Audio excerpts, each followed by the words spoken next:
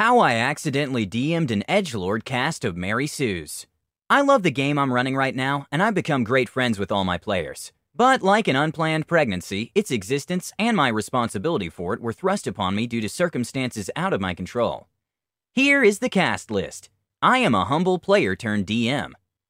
Goth Azamar is a big nerd and a longtime veteran of the RPG world who constantly talked about running games in different settings, but never followed through.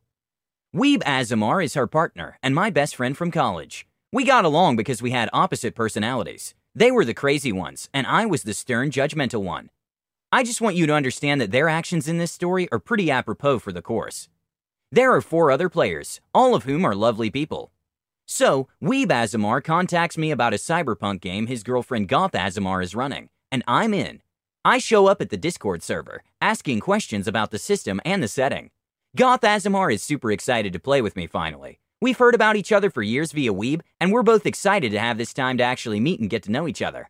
I ask how many people will be playing, and she says she wants to keep it super small. 3 players, maybe 4. She's doing a heist game and wants to keep it simple.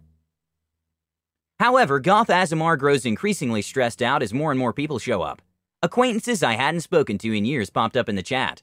It turns out that Weeb Azamar, trying to be helpful, had invited everyone he knew to be in this game. In the end, there's a total of 7 players. Goth was not prepared for a game that big. She's starting to freak out a little, and Weeb, again trying to be helpful, starts demanding that people leave the game. People who they invited, their friends and mine. Weeb singles out the people they think are less cool and says, 3 of you will need to leave the game. Name, name, and name. Sorry. Can you imagine being invited to a party and then being told that they actually don't want you there? The people they've singled out are, of course, understandably hurt and pissed about this, since they'd been working on character sheets and had already gotten excited about playing a game together. I volunteer to leave instead, but Weeb says that no, the whole point of the game was for me to play with them. Goth is more mortified than ever now, and Weeb doesn't see how what they are doing is wrong. So, in a moment of idiot's genius, I say, hey, 4 of us will play Goth's game, and I'll run a separate game with all 7 of you. And so, a separate Discord server was born. 1 person dropped out, so now I'm running a game with 6 players. I'm unprepared, and I scramble to come up with an adventure for them. I've never GM'd a game on my own, so I'm a babe in the woods.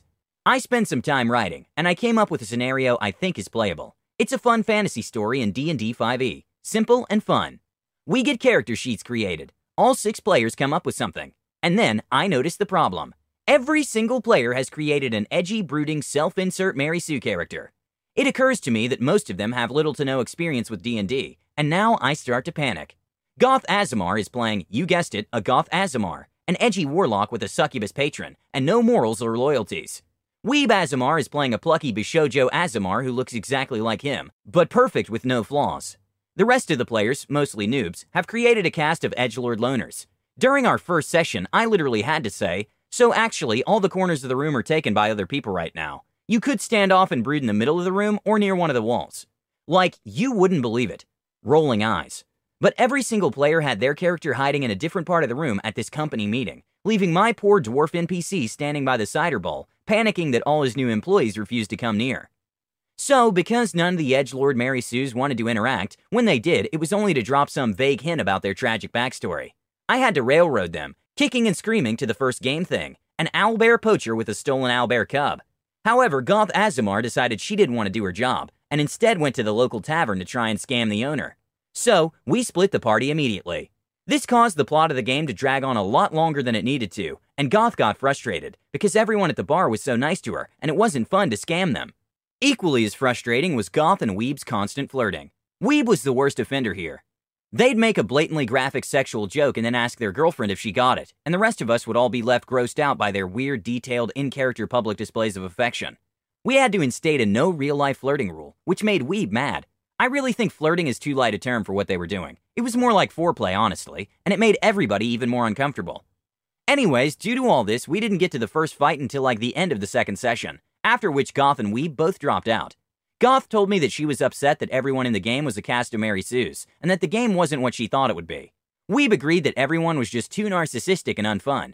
You guys were literally the worst offenders. Nobody was a bigger Mary Sue than you. You're the reason it's not fun. So, long story short, once they were out of the game, I was now DMing an adventure with 4 players, which is ideal. They were all noobs, but willing to learn and genuinely wanted to play my game for its own sake. We've been playing a few times a month for almost a year now, and we've become very good friends. I've become a much better DM, and they've become better players. Our story is fueled by their relationships and whims and wishes, instead of just me railroading a bunch of empty vessels. We all grew together, and I'm proud of the story we're creating. Praise the god, Goth Azimar's cyberpunk game never came to fruition. Note, I'm still friends with Goth and Weeb. They're both super fun people, but I don't think I'd play another RPG with either of them.